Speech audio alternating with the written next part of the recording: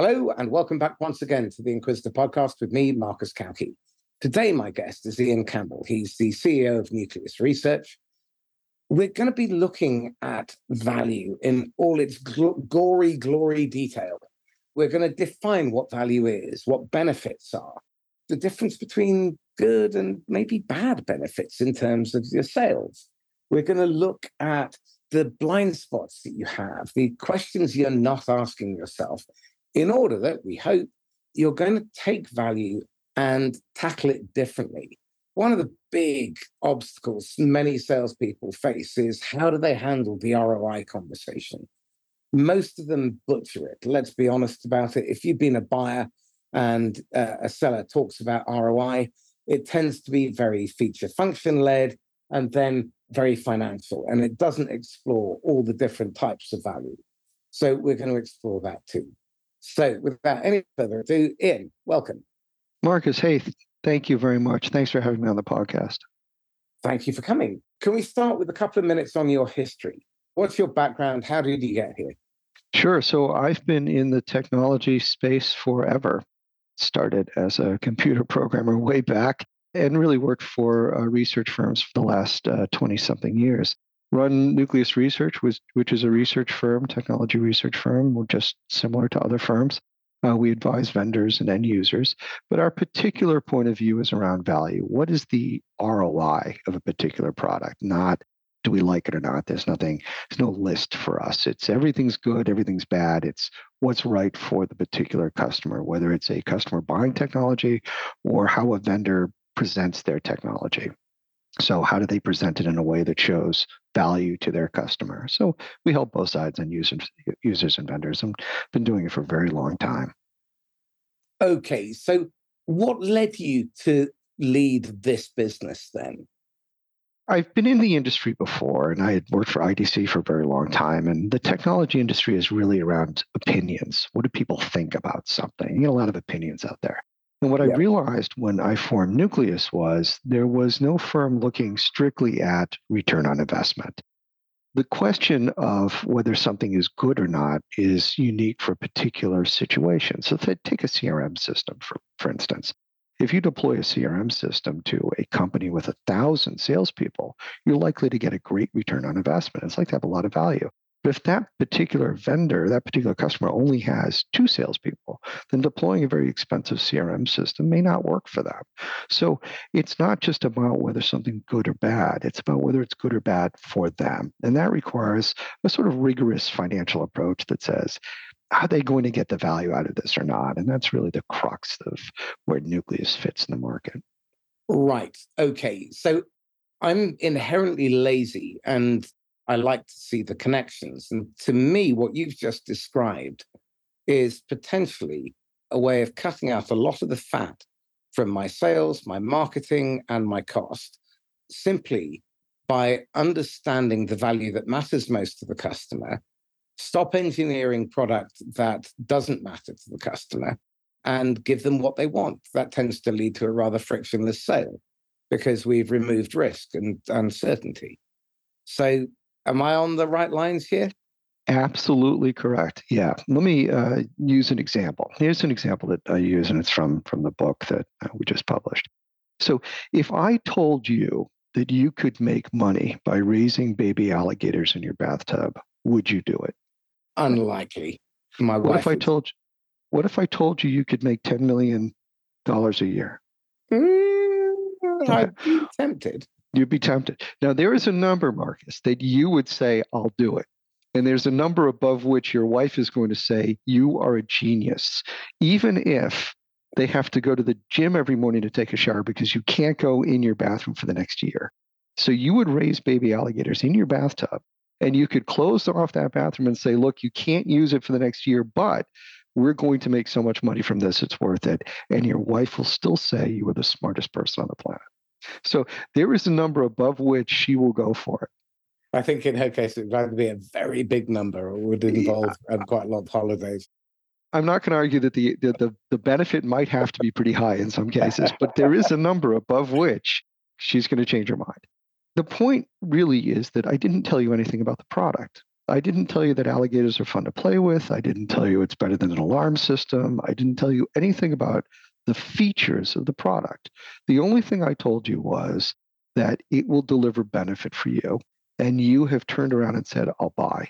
And if you're smart, you probably say, I'm going to buy twice and I'll rent another house and raise baby alligators. In fact, you will rent as many houses as you can and raise as many baby alligators as you can. So I've changed this from you being pushed through a funnel to you pulling yourself through the funnel because you've now seen the value and you said, whoa, I see the value of this. I'm going to run through the funnel myself. No more of that pushing the person to the next stage.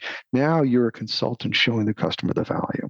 And if I can show the customer the value, I change the whole tone of the conversation from a push sale to one where it's consultative and they're pulling themselves through. I couldn't agree more. I mean, for those of you who've listened to the pod for a while, it's far better to have your buyer surrender the order than you close them. It's far better that they do the presentation, handle their own objections. They manage and navigate through their own organization. And you're the guide arriving at the right moments, helping them to facilitate the decision. That's our job as sales. It's not to sell to them. It's not to convince them. They have to convince themselves. So what Ian's saying about finding the value for the individual, that's what really matters. So how do we actually get there? Because for most people, they're still going to churn out more features and functions. Yeah, absolutely. And I am going to agree with you completely. In fact, I point out that in the sales situation today, the most important part of the sale you're not in because you're selling to a champion who then has to turn around and sell internally to someone, whether that's a casual conversation in a hallway or a formal presentation to a finance person or to a manager. That person that is your champion, that person has to turn around and give a pitch. And the clearer that pitch is, the better off you're going to be. And if that pitch is around, look, if we buy this product, we'll save $500,000 a year, and it's only going to cost us $100,000 to do it. Done. I don't want to know any more. I know that I'm going to do this. So if you're arming your champion with that key word, those key words, then you're going to make it a lot easier for them to be able to pitch internally. So absolutely. So I also agree with you that when it comes to ROI, a lot of salespeople will sidestep the issue. I don't want to know. It's a finance metric. Maybe I'll pull in some expert. Maybe I'll hope they don't talk about it. But a lot of folks will look at the sales funnel and say, I know what the typical sales funnel is. I'm going to go through each stage of the funnel. I'm going to hope they don't ask me any finance questions. If they do, I might pull in an expert, but I'm going to hope I'll close without it. And that's very typical. And it's typical because really ROI seems to be a complicated process. It's really not. First thing I want you to think about that funnel as having two sides. The funnel has the side you already know. You know that. You pull in a lead, you qualify the lead, you align your proposition, whatever the stages are in the funnel that you already know. But think about that funnel as having another side. The other side of the funnel is the finance side of the funnel. That's the value side. And think about the value side as having three stages.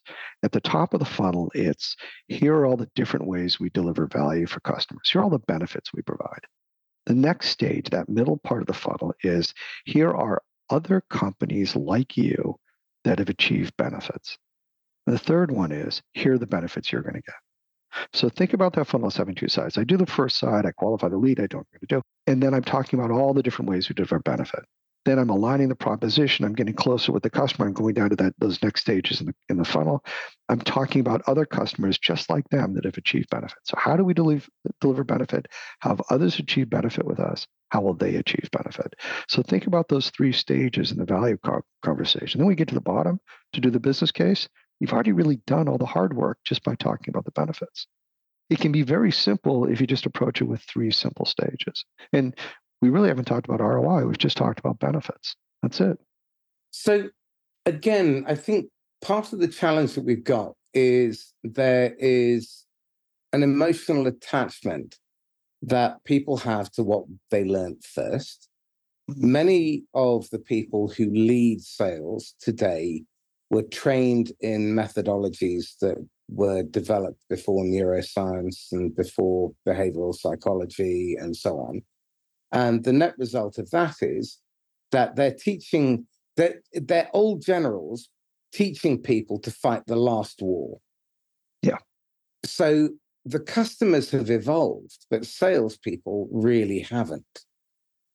I think part of this is that there is still a belief that salespeople need to control the sale.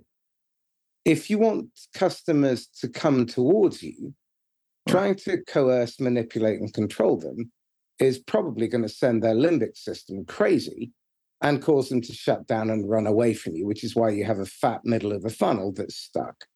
Right. So let's deal with that blind spot. That's exactly right. And, a lot of the salespeople are learning sort of some bad habits.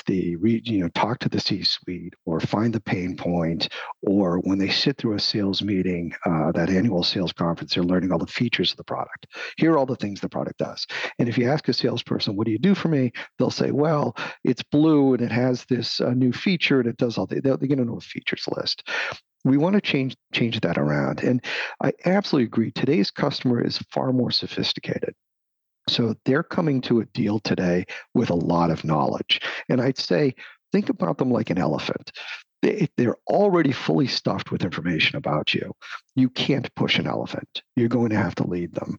So if you decide that I'm not going to push this elephant anywhere, what I'm going to do is help guide them with very gentle movements. That's what I need to do, because they've already come to me fully aware of who are the competitors, why are they looking at me, what can I do? They've already read reviews of us. Nobody's walking in saying, I don't know anything about CRM. They know everything about CRM. They're walking in trying to understand how you can best help them. So guiding them is the better way. One of the first things you can do is catch yourself when you're falling into a features list.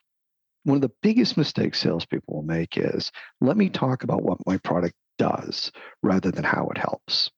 So it's really easy. There's only 3 things you can do for a customer, only 3. I can either increase the productivity of your users, I can reduce your costs, or as a byproduct of those 2, I can increase profit. That's all I can do. I can only increase productivity, reduce cost, or as a byproduct of those, increase profit. So every feature that you have in your product, tie it back to the benefit. So for instance, we are going to increase the productivity of your salespeople because we have this CRM system that will help them better schedule meetings, help them better do better outreach, and it's got an easy to use human interface. So when you talk about the features, easy to use human interface, better outreach, talk about how it helps increase productivity. Because it's delivered as a SaaS model, we are going to reduce your IT costs because you won't have to build an IT system. So draw that link between the feature you're talking about and the benefit they'll achieve.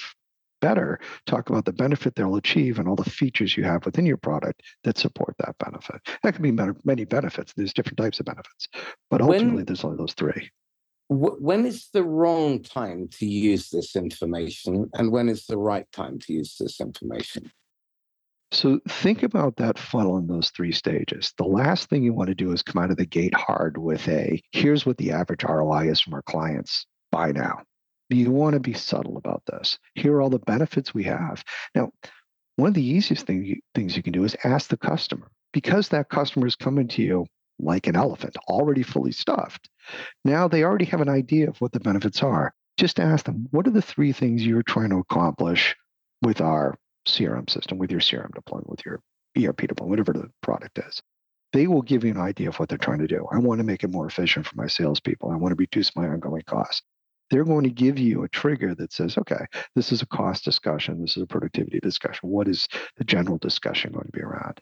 Now, there are only 1 or 2 benefits that drive a deal. And think about the last deals that you've closed. Usually 1 or 2 big things that drive it, 2 or 3 supportive things, and that's it. We've done 1,500, maybe 2,000 ROI case studies here that we've published. Of all of them, there's never been more than 5 benefits in the case study. Really only 2 or 3 more that support it. So if you're coming up with this long list of ways you help the customer, you've probably messed up. Well, slow down, rethink, and say, what are those 2 things that are really going to drive this deal? Because all the other ones are extraneous. They're not going to help. They're going to take away from your business case. So how do I focus on those things that really matter? So let's spend some time on definitions. So let's define value, benefit, and return on investment. Sure. If we look at return on investment, that would be a calculation. And we already know what that calculation is. If you put money in a bank, you know what it is. You give them $100, you get back $10 a year. It's a 10% ROI. I mean, you've seen the big Less sign. fees. Less You're left with fees nothing. and all the small print. And yeah, at the end, after taxes is probably not worth the effort. But you've seen the sign when you walked into the bank, so you've got a general idea of how that works. Yeah. That's a calculation. Value you can define more broadly. Value is how the customer sort of perceives that calculation. And that could be a cost benefit ratio, that could be NPV, another calculation. But does the customer perceive value as opposed to does the customer want to calculate ROI? So you calculate ROI, you perceive value. So value is what am I going to get back versus what's it going to cost me? Benefits are what am I going to get? And usually, and I'll give you another trick. Salespeople often talk about benefits as hard or soft. I've got hard benefits and soft benefits. I've probably heard people say that. First, stop saying that. What we want to say is benefits are either direct or indirect. You're either going to achieve them directly or indirectly. But I'm going to give you another tip. There are actually 4 kinds of benefits, not 2. And this is really important because it takes benefits and says some benefits are good, some benefits are not good.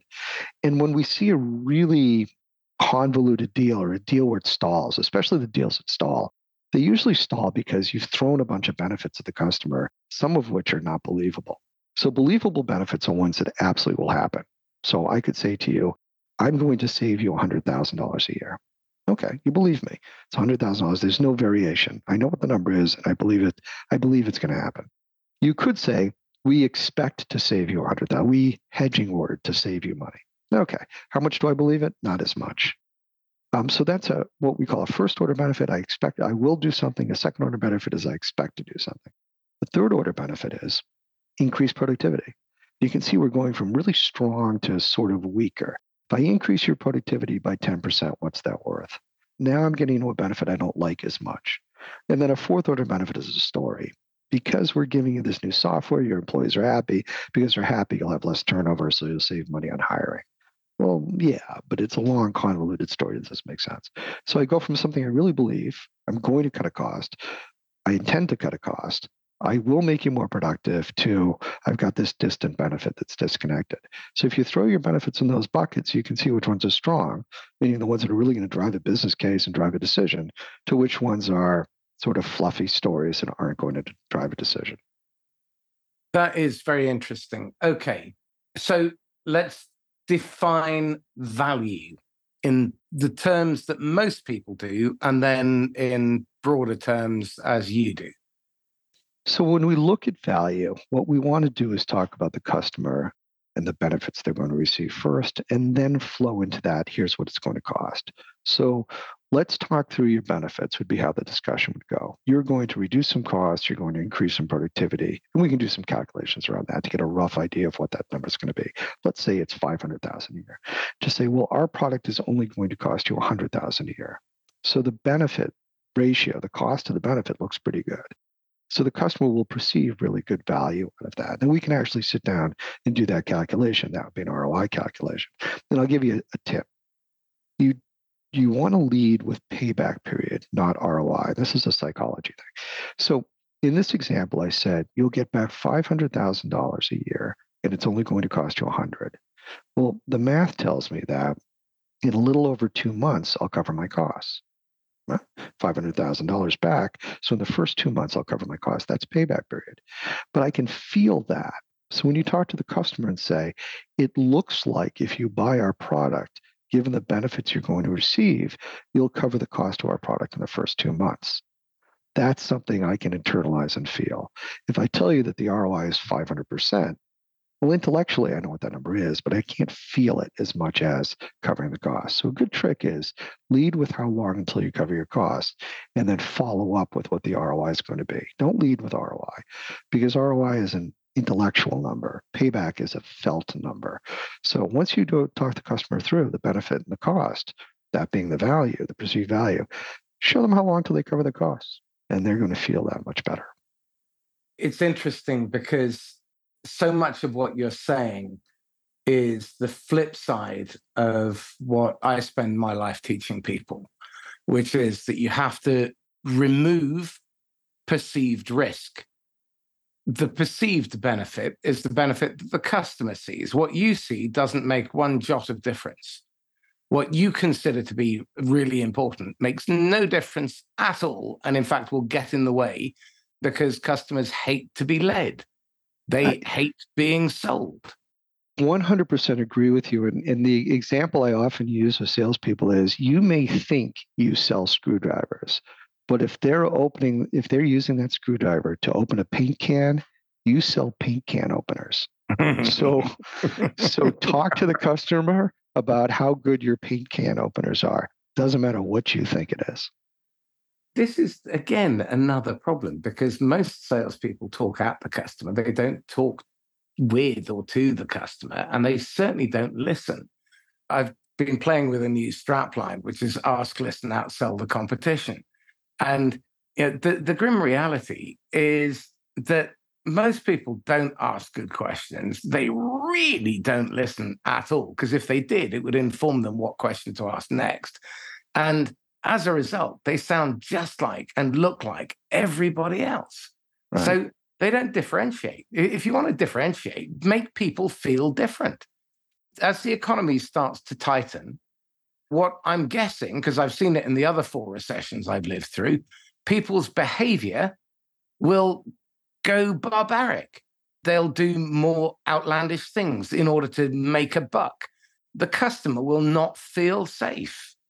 The bar was low before. Now it's rock bottom and it's going to get lower. Well, like you, I've been through these before, so I've seen the same thing. There's always this trend. It's a downward trend. Everybody pushes harder. I'm going to tell you it's not going to work this time. So each time it's been worse, this time it's going to be worse. It's not going to work. It's not going to work because you have more sophisticated buyers, because those buyers aren't going to put up with the pressure. Also, the people who they have to talk to won't put up with the pressure. You may pressure your champion, but when that champion turns around and tries to make the deal internally, your deal stalls. I'll argue that if you have a deal that stalled, it didn't stall because you didn't go through the features list. It stalled because you didn't tell them what the benefits of the product was, because you didn't arm them with what they could do to sell internally. Well, partly, but there's a step before that, which I'm going to challenge you on, which is that I've never listened my way out of a sale. I have talked my way out of plenty. The research that Matt Dixon and his team pulled together in the Jolt effect is really instructive on this, which is that at the point where the buyer hesitates, the majority of close, lost, no decision end up in a stall and being ghosted because the buyer had a doubt or concern that the salesperson didn't bother to uncover. What they did was they featured and functioned them to death, or they ratcheted up the pain. Now, I'm with you that we need to keep the value in mind. So one of my thoughts as I've been developing my coaching system is that we need to start with a propulsion system, if you like, that gets them to see the better future and gets them to understand that value. And as we go, we build tension. So from X to Y by when, they want to be at Y, but there's a gap. Our job is to help create certainty, both in terms of that it will happen, i.e., we are credible and reliable, but that they can feel safe, which is where the value comes. Because when I can say with confidence, because I've seen it happen 1,500 times before, and your context, your circumstances are similar, and I am selling because it is the right thing for you, not because I'm going to make quota or I'm going to make President's Club, and I've consistently behaved in that way, it's very easy for buyers to buy. There's no resistance. My favorite type of close is when a customer comes to me and asks to upsell themselves. Right. That's a really, really good close. I would agree that more than anything, it's about credibility. And what I teach is I would rather have a credible ROI, an ROI they believe, than an ROI they don't believe. So give me 300% they believe over 3,000% they don't believe. You're better to help the customer through what those benefits are, help the customer understand it, guide the customer to understand how it's going to help them. I agree with you on the risk, which is why payback is so important. I know that After 2 months, I've covered my costs. Okay, I could breathe after 2 months. I know that I'm okay. The other thing you can use payback for is to say, hey, by month 3, you could have been making money. Why is this decision taking 8 months? So we could already be net positive with this if we use payback. So starting to talk in a way that does reduce their risk, reduce their fear, makes it easy for them to make the decision is a much easier way to do this than continuing to add pressure. What is it going to take to get you in this car today is not going to work today. Well, How do I what you're help also generate doing there value? is creating the tension, because in their head, you've said, look, for 5 months of the year, you could be making profit on this. For every month that goes by, I mean, one of my favorite approaches is pain by numbers, where we just dissect what the pain really costs them.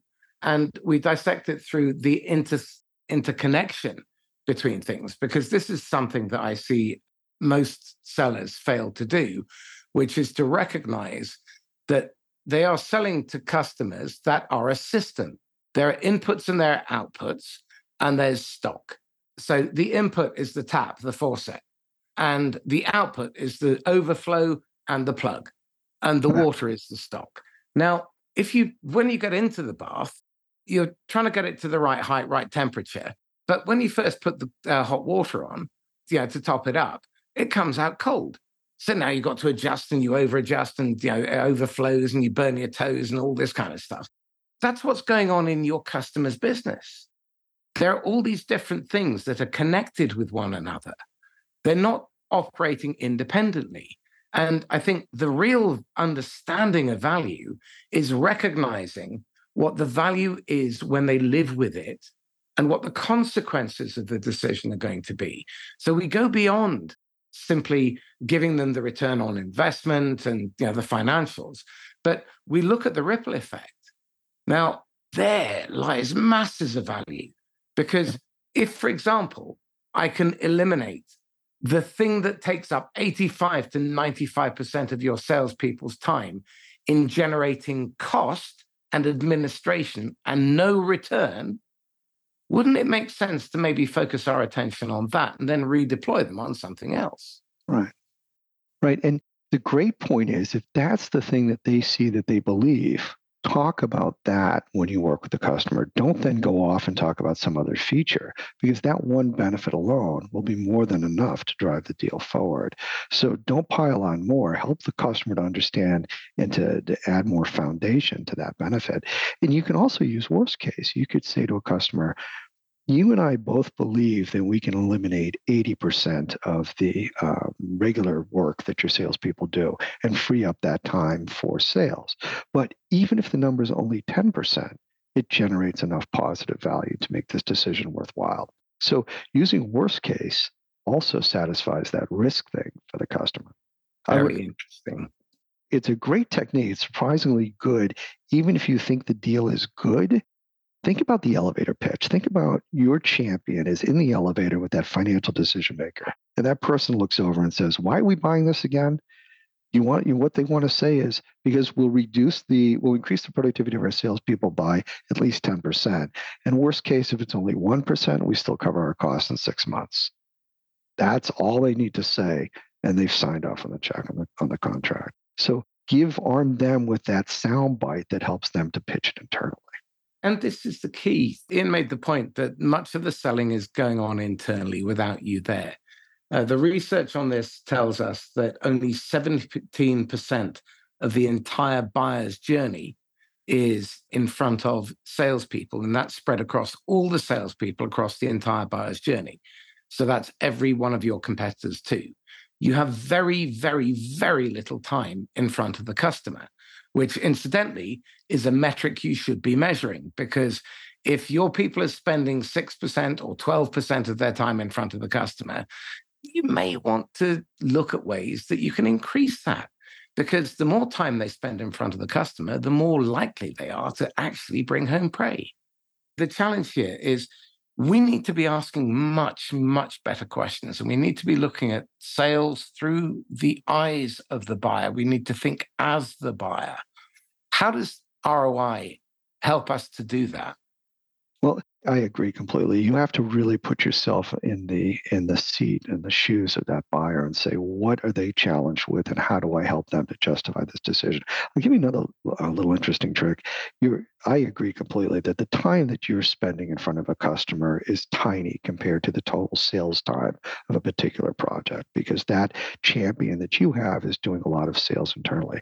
But you have another secret champion that you're probably not using as much as you could, and those are your reference customers. So if you think about the reference customers you already have, even if your champion, your current deal isn't looking for a reference, bringing out those reference customers who can then talk about value, and that will help your prospect understand it. And think about your references. When was the last time you talked to them? Probably maybe recently, but when was the last time you talked to them about, hey, what were the benefits you received from my product?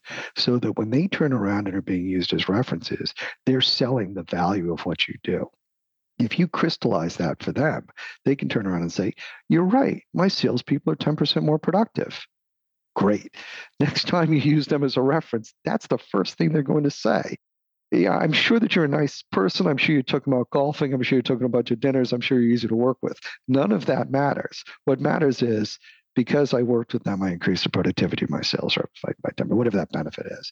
So the next time you're talking to your references, let's turn them into slightly better salespeople by helping them to understand. And that's just a nice, friendly conversation. How did we help you?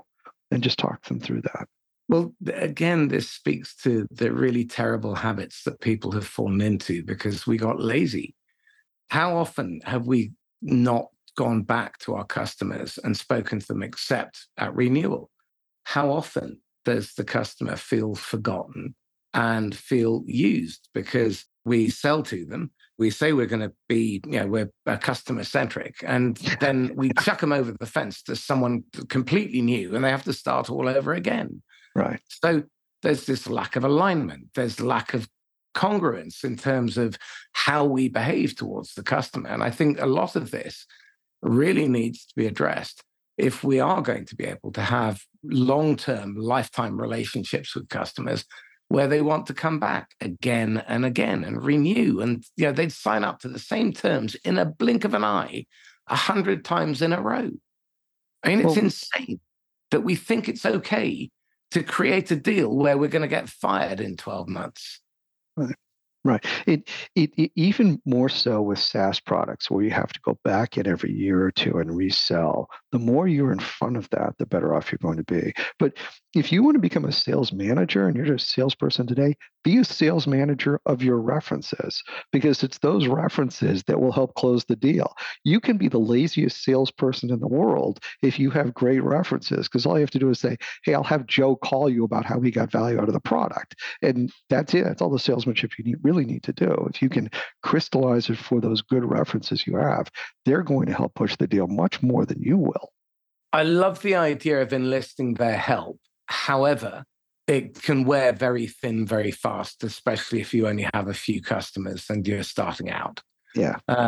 So what I would countenance there is maybe having video testimonials from your customers and do customer interviews with them that they allow you to record, because they will be more instructive than any amount of guesswork. Yeah, to give a sales pitch for our company, it's the ROI case study is probably the gold standard. So we do hundreds of them every year. So it's that ROI case study that talks about what the customer achieved, what was the actual financial benefits, how did they get value. That's I'm not going to wear out my reference. I'm going to use these case studies. And of course, you can do it from a firm like ours, but you can do it yourself. When you do a reference, try to get those numbers in there, and then you're not going to wear out those references for those calls. You're going to be able to use those as marketing material. But yeah, absolutely. Far better than any, of course, we're an analyst firm, so love the analyst reports, but an analyst report is not as valuable as a reference that said they actually achieved something. So getting that down, whether it's on paper, whether it's video, or whether it's an outside firm that does it, that's critical. And again, I think in the market that we're going into, community is going to be really key. You've got reference customers. have them become your advocates, have them create a space where they can discuss the use of your product, where they can criticize you, but more importantly, create the opportunity to have events where they can come, both physical and virtual, and mix and mingle with your prospects, and they can talk and they will do most of the work for you. And this can all be planned for. Yeah, and if you set it up ahead of time where you've already had those conversations and sort of crystallized those numbers in their brain, they're then using that. That's what they're talking about when they're standing around in the conference or in the social gathering. They're saying, by the way, here are all the benefits we achieve. So all you need to do is just a little bit of conversation, a little bit of a dinner or a lunch, and say, how did you get benefit? And then try to restate that back to them. I know that you like the the new human interface we have, but how did that actually help your salespeople be more productive? And make sure you're taking it from a feature to an actual operational outcome that they achieved in some way. And those things are going to use. And also think about your current customers. They're already predisposed to like you because they made a decision. So they're sort of invested in this better have been a good decision. And they need to be able to turn around internally and say, look at what a hero I am, especially in a downturn. They're trying to save their own jobs. So they want to go back to their boss saying, remember that CRM system we bought? It's actually achieving some great value. So you're helping them to champion themselves. There are 2 points that follow on from that. The first is that sales absolutely must learn the language of finance, especially when you're doing big ticket, because that's what they look at. They're going to, and it needs to be framed in such a way that the finance people can give it an easy nod.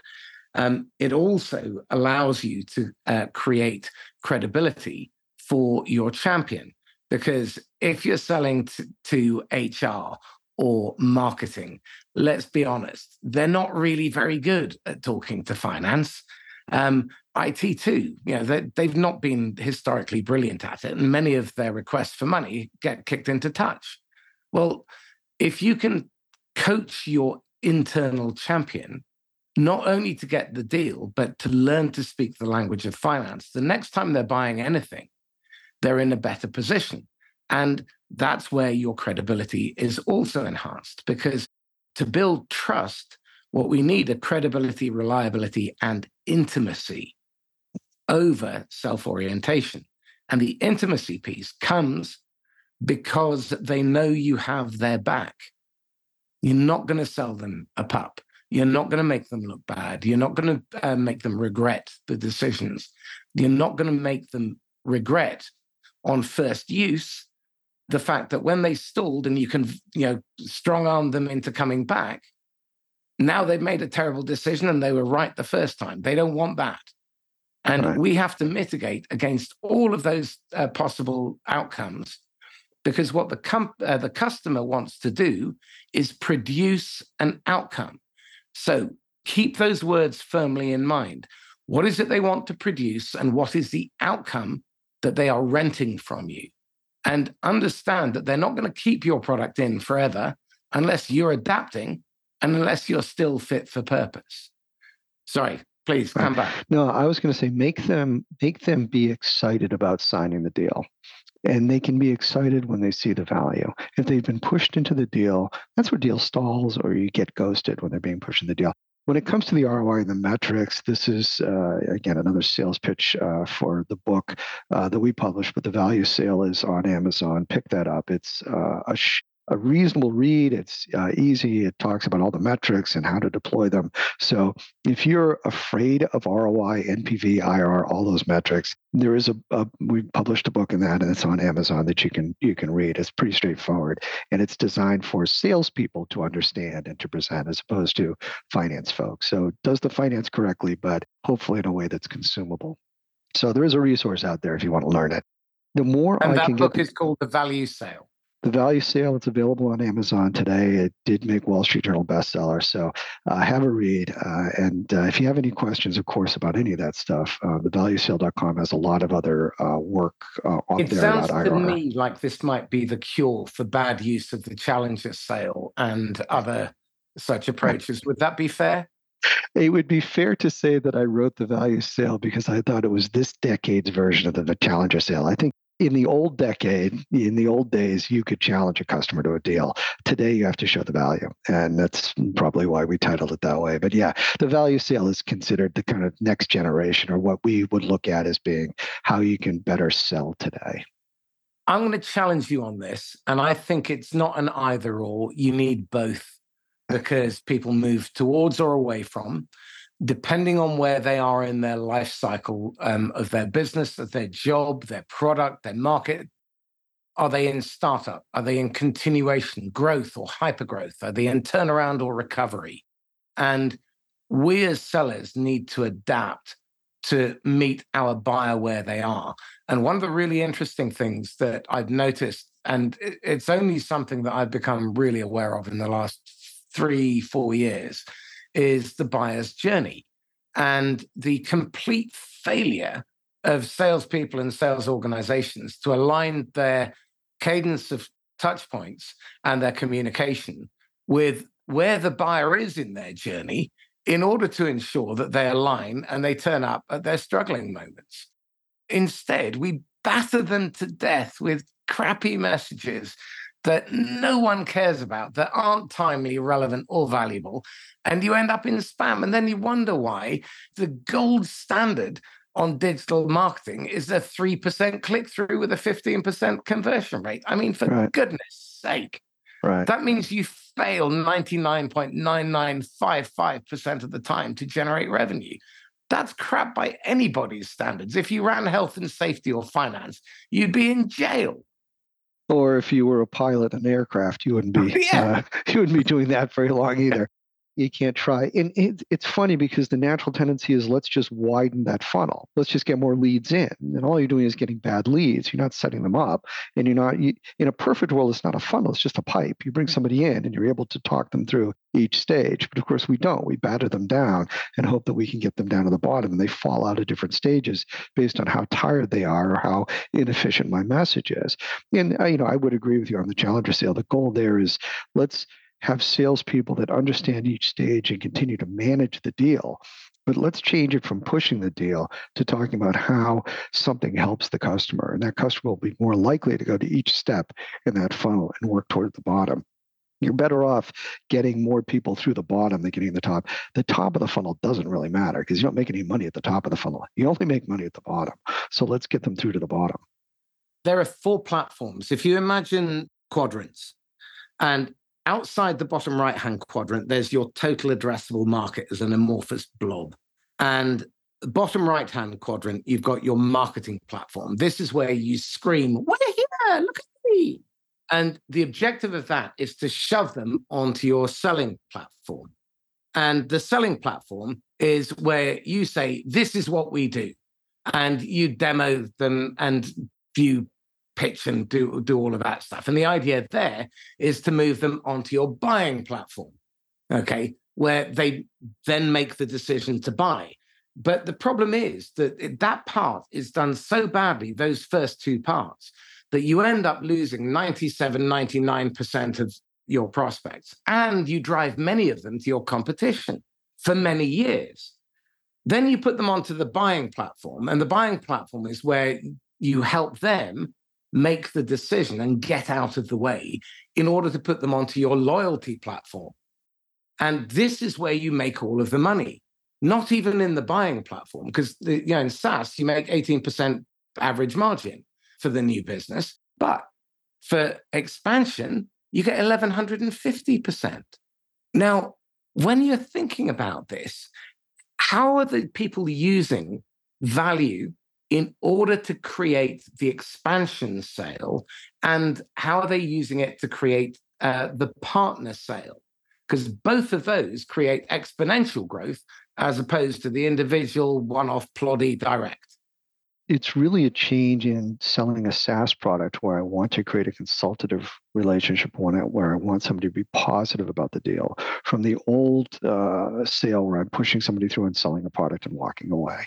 You have to treat each customer as somebody that you are cultivating. You are showing them the value they get because they're the ones that will sell that expansion, that growth, that more sales as you get in. So you've put a lot of effort to get to that point, to get a very low margin, as you point out, which is exactly true. The real margin is those next few years. How do I expand the sale? How do I continue to keep that sale? And that's having a positive customer. And the only way you keep a positive customer is every year when they sign a check, they say, right, this is worth it for me, in whatever way they define worth it. And it's up to you as the salesperson to not just get to that line, but to keep going, to keep that customer excited and happy. So the other side of that coin is measurement, metrics, and compensation. So what do we have to do in order to change the compensation and the measurements that we track in order to ensure that sellers focus on the value and lifetime value of a customer instead of just focusing on the transaction? Yeah. I'm certainly getting to the transaction as a lot of the heavy lifting, but not a lot of the profit. So you've got to split that between getting to the transaction and the renewable. And there can be some form of customer survey around that. How does the customer feel about you? And that impacts the compensation that you get. So that regular feedback from the customer gives you some idea of how good is that salesperson, how much are they doing the after sale follow up, because there's really no after sale. In a SaaS product, it's a continuous sale. It's always happening. So don't think of it as a before and after, but think of it as a line that then continues. And you have to continue to grow that account. So it could be on growth over whatever the baseline is. It could be on feedback from the customer, but you have to recognize this as two stages. That effort that gets to the stage of pulling the initial trigger, making that decision, and then the effort that keeps it going and keeps it growing. Well, I think there should be two triggers that everyone who was involved in helping the customer achieve their goal should be recognized and rewarded on. And that's when the customer reports back, I got what I expected when I made this investment. And the second is the third renewal, because that third renewal means we've actually done a good one. They'll probably, you might slip through the second year because they forgot. It's very unlikely to make it through the third. Yeah. And I think that's a moment of celebration. We're not looking at our leading indicators as the customer wants to see them. Customers are very sophisticated and they have AI, so they can reverse engineer your costs. And there's a bunch of stuff. I mean, one of my pals 20 years ago used to get a team of Indian mathematicians and statisticians to do that. Now you can do it in minutes. I interviewed a very senior procurement lady about 9 months ago, and they're using AI in order to analyze the competition, analyze different suppliers, the different functionality. They know everything by the time you've arrived. Sure. What they're really interested in is, do you really have my back? And do you understand the problem I'm trying to fix? Scary place for salespeople who think that it's all about the product. Yeah, and I agree with you. Certainly, we have an AI tool that's built into our research database, and you could very quickly query and find out who are the competitors, what are the typical costs, what are the typical types of benefits. So all of that data is already available. It's easy to extract. So you are walking into a much more sophisticated sale and being seen as that consultant, that person who has the customer's back is going to be more critical than anything. And not just initially, not just I'm trying to sell you, but I'm trying to work out a long-term relationship with you where you have a positive experience with us. Well, I was going to say the big differentiator and the big money is earned by people who can keep going back time and time again to customers. And this is where we have to really shift our thinking away from a quick win to a genuine win-win. Most people think that a win-win is you get to a point where both sides are happy eventually. That's not the case. A real win-win is where both sides would willingly sign up to the same deal 100 times in a row in the blink of an eye. In order to do that, neither side has to compromise. That's difficult. It takes time. It takes patience. And you're only going to get that, especially with complex and sophisticated sales, by having multiple touch points, building a relationship over time, and understanding the interplay between the different moving parts in the business and the ripple effects of the decision to buy your stuff. And that's only going to come. You're only going to understand that if you're speaking to your customers. Yeah, speak to them and then listen to what they're saying. Listen to how they intend to use your product. Again, that paint can opener strategy. Is that how they plan to use it? If that's what they're using your screwdriver, as, then be the best paint can opener you can and show them the value they're going to get from that. And the more they understand the value they're going to receive, the easier it's going to be for them to then champion internally, but also to be a long-term customer. They know they're getting value from you. And we were talking a while ago about the funnel and about bringing customers through. Remember those 3 stages. When your initial contact with the customer, how do you deliver value? All the different ways we deliver benefits for customers. How are other people achieving benefits? How will they achieve benefits? So when you bring a customer to the top of that funnel, start talking that lead generation. Start talking about all the different ways you deliver benefits. And you're more likely to get somebody to go to that next step. Let me see how this might apply to me. Okay, here are other people like you. Let me see how it might actually, let me do some calculations and see. So you're more likely to bring that customer through. But I'm letting the customer drive themselves through the funnel by chasing that value, by looking for that value, as opposed to pushing them to the next stage. And the value is often very personal as well. In my world, what has really surprised me is the number of people who've come to me in order to be able to pay school fees. I've had a couple of people who've come to me because they wanted to pay for IVF treatment. And there are a couple of sets of twins out there because their mum came to me for training in order to pay for it.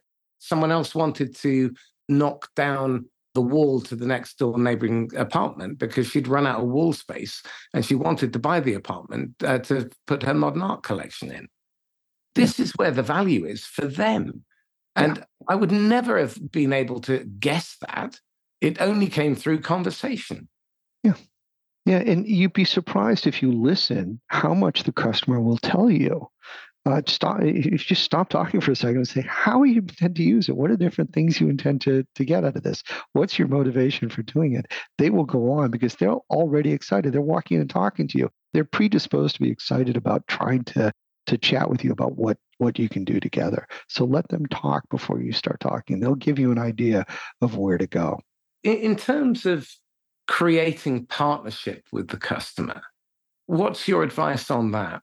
It's about trust, as you point out, and credibility more than anything. Just the more they trust that you are working in their best interest. And I know that we talk about a consultative sale, and of course, and then people walk away. So people are predisposed to not believe you to extent as well, because they've already heard it a bunch of times, right? I think you have to earn that, and you have to earn it by saying, let's understand what's in it for you by working with us, how we can best help you. And using those kind of open phrases are going to really help to build that credibility. I don't need to sell you something. What I need to do is help you understand whether buying from me is valuable to you in some way. So turn that company around that conversation around to be more about them. How are you going to achieve value from us? How can I help you understand whether this is worth it or not? How can I make sure it's worth it for you or not? So it's credibility, it's trust more than anything is going to be it. And that's conversation, but that's also listening and understanding what that customer wants to do. Okay. So what are some of the pitfalls that novices fall into when they first start? The biggest thing I think we touched on earlier is starting to go through a list of features. When you get stuck, people will fall to features. Salespeople will say, look at all the things it does. What we call in the analyst world, shiny object syndrome. They'll hold up a shiny object. They'll say, look at all this great stuff. And you say, yeah, what am I supposed to do with this? And so if you're falling into that shiny object syndrome, then you've got to stop and go, all right, let me stop talking about the features of my product. Let me turn it around. So the biggest mistake is that. I'll give you another tip. Before you walk into any deal or any situation, think about 2 things. Think about breadth and repeatability.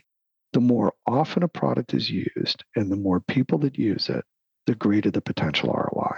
So let me give you an example. A CRM system used by 1,000 people, by 1,000 salespeople. It's used every day, touches 1,000 people. It's got high breadth, 1,000 people. It's got high repeatability, used every day. Okay. That has the potential for high ROI, meaning the customer is likely to easily see the value. Low breadth and repeatability would be, for instance, onboarding software for new hires. So every time a new hire comes in, they can fill out this form and it automatically fills out all of the form and healthcare and whatever other information they need, right? Well, great. It's used once every time I hire somebody, right? So not that often, only once, and not by that many people, only new hires. So it's got low breadth and low repeatability. So the Right. greater the breadth and repeatability, the greater the chance that the customer will say, oh, this has high value. The lower the breadth and repeatability, the more reluctant that customer is to see the value in that. So the tougher it's going to be to sell value. So what you could do when you walk into a deal is say, is this going to be a good deal or a bad deal? And how do I talk about the value that I'm going to achieve from this in a way that the customer will understand? So again, example, let's go back to that CRM system. If I know that the CRM system will only be used by 2 salespeople, as opposed to the deal I just closed the day before, there was 1,000 salespeople, I know that that small company is going to have a tougher time justifying the same product, which is why no product is perfect for everybody. That same product in a different situation isn't as good. So now I have to think about it before I even start talking, saying I should probably talk about reducing costs as opposed to increasing productivity. Because with only 2 salespeople, I'm not going to increase productivity by enough to justify the high cost of my product. So let's see if there are some other benefits here that I might want to dig for. So just looking at breadth and repeatability can give you an idea of whether this is going to be a difficult deal or a relatively easy deal for you. And then you can start to look at, can I increase either of those 2 factors in some way? And if you can, you're likely to make it easier for the customer to see that high value. How do you use milestones and gates? So milestones, often people will say a milestone is a time. In our world, when it comes to the financial ROI side, look at milestones as financially achievable, not achievable in a time frame. Because I'll argue that I can do anything in any amount of time with any number of consultants. So if money is no object, I can get everything done tomorrow, but it's just going to cost me a lot of money to do that. That means the ROI won't be there. So think about milestones. Think about that breadth and repeatability. I need 1,000 people using it every day is likely to generate ROI. So by 6 months deployed, I want at least half of the people trained on the product, and I want them touching the product at least every other day. And those are metrics you could either build on the product or ask the customer whether they're achieving them. But if you set up metrics like that as milestones, you're giving them metrics that will achieve value for them because it's that breadth and repeatability that's likely to generate the ROI. Interesting. Okay. Ian, we're coming to time, unfortunately. We've done definitions, we've done milestones, gates. Okay. So tell me this.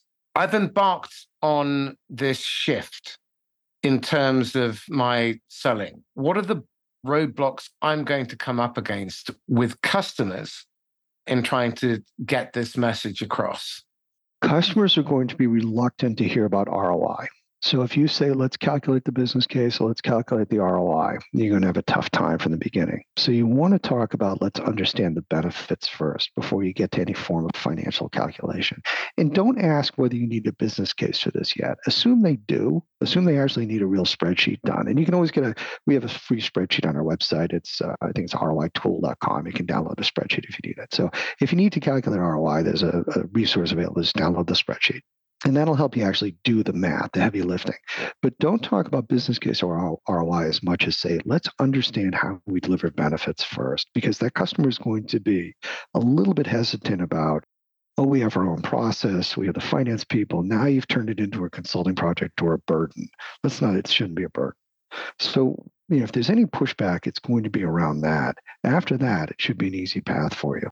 And then start to weave ROI, those metrics, those big 3 letters, weave that into the latter part of the conversation, not the beginning part. And what we say is always talk about benefits in the first half of the deal. By the time you get to the second half, that's when you're talking about business case and numbers and things like that. Where does pain discovery fit into all of this? So pain, that find a pain point thing, boy, I have a visceral reaction to that. I think, this is just me, you can argue with me on this one. I think it is the worst way to sell. And I think it's the worst way to sell because it's so rare that a customer understands a pain point. You can identify it and say, by the way, you're in pain. But if the customer doesn't know they're in pain, it's a tough one. An example I use is, it's like calling everybody in the city and saying, is your TV broken? Because you sell TVs.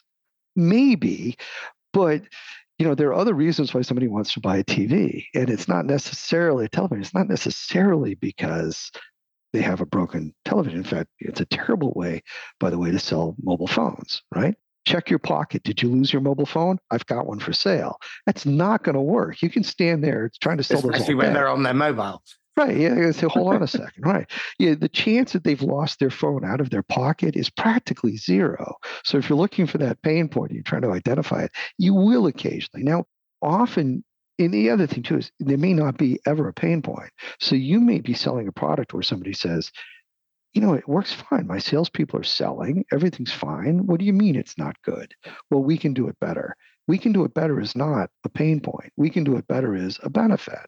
So if they're already in business, they probably don't feel any pain. They're doing something. They could have deployed an accounting system 30 years ago and it's still working and it's still working fine. We use Excel for our accounting system. Why should I change?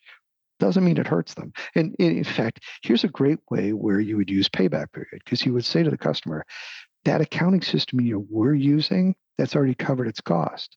I'm going to sell you something that will further increase your benefits and increase your productivity and give you more. So it's not that I'm telling you what you did is bad. There's no pain. What I'm doing is additional benefit. And again, this is a self-ed example. They didn't lose the phone. It's still holding their hand, but you're going to sell them a new one because the new one has a better camera, higher performance. It surfs the internet quicker, whatever it is. But you're going to sell them on all the things that they can do with it. So in that case, let me change the question slightly. What's the process of discovery that needs to go hand in hand with the ROI conversation? Yeah, I'd go back to it's still about how do you want to use it.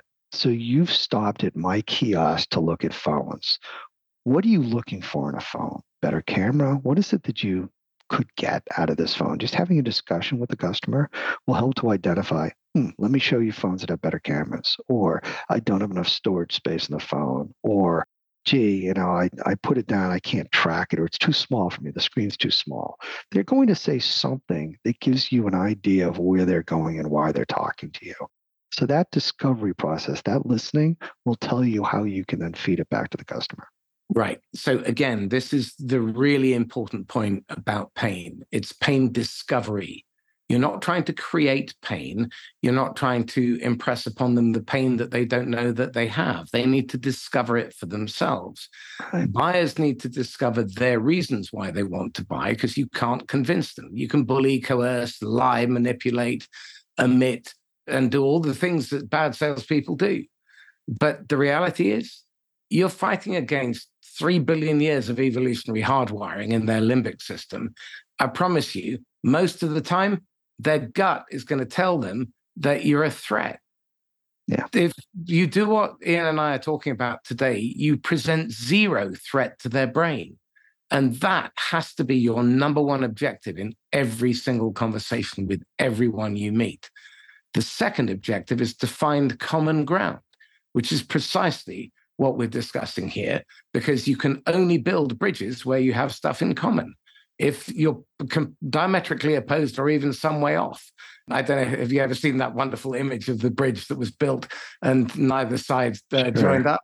Yeah. Yeah. I mean, you'd have thought they'd have maybe diverted it at some point and seen it. But anyway, that's what happens. And you get this massive disconnect.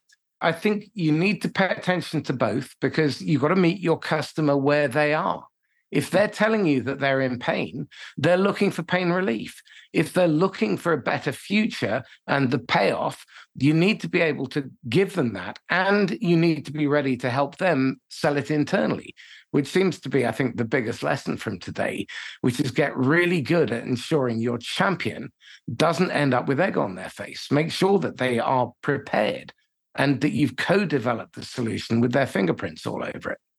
Exactly right. If they've made the decision themselves, think about again the elephant example. That elephant's not going anywhere if you're trying to push them. The only way they're going is if you guide them. And if you guide them, they can do a lot.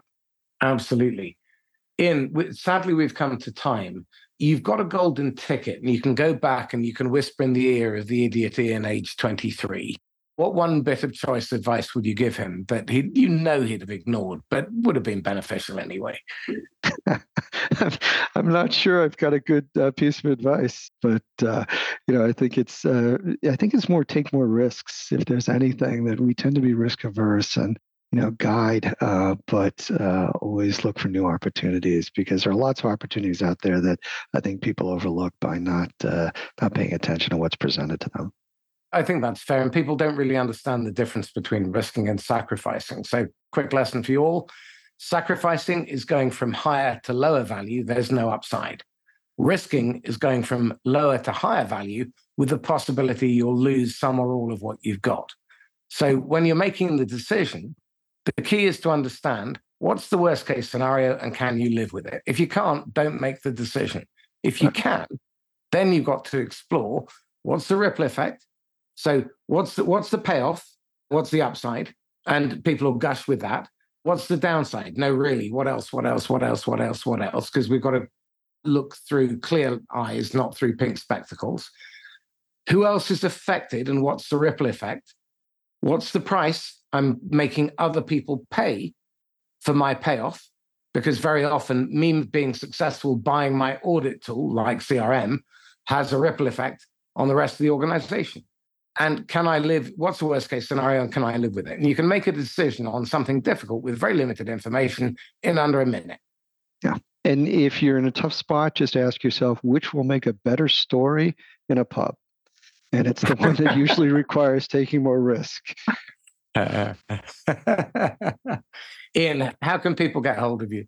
Mark, it's easy. Reach out to me at ian@nucleusresearch.com. If you have any finance questions, valuesale.com, thevaluesale.com has a lot of great articles up on it if you want more depth on any of this stuff. But our folks here, the analyst team here, is always willing to help. If you're a salesperson stuck, we are easy folks to get a hold of. Just reach out to us and happy to help you out. Oh, what a with a finance fantastic question or offer. anything. Thank you. That's really generous. And the book again? The Value Sale, it's on Amazon.com, and you can definitely get it there. And hopefully I've made finance and all of this a lot easier for sales to be able to implement in a sales process as opposed to an academic exercise. Excellent. And would there be value in people reading the case studies that you've published? Yeah, we've published a lot of case studies, and they're available on our website, but also a lot of vendors have them on their websites as well. If there's any case study you want, please reach out. We can certainly get you something. But yeah, reading the case studies gives you an idea, not just of what we produce, but if you're producing something yourself, maybe some of the things you can add to your own case studies and references, or maybe your marketing folks can take a look at to pump them up a little bit so they're a little more valuable as sales tools. Excellent. Ian Campbell, thank you. Marcus, thank you very much. Thanks for having me on your podcast. It's my pleasure.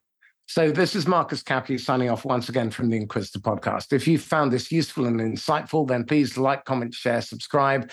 Make sure you tag someone who could benefit from it. And if you could leave us a review, good, bad, indifferent, not fussed, just want honest feedback. And if you're a seller who has been successful, but the context has changed under your feet and you haven't been able to adapt, in the blurb, you'll find a link to the seller aptitude test. Now, I've revised it, we've reworked it, and what it will do is it'll help us to pinpoint an area that you can make instant gain on by identifying what you can stop doing or start doing immediately.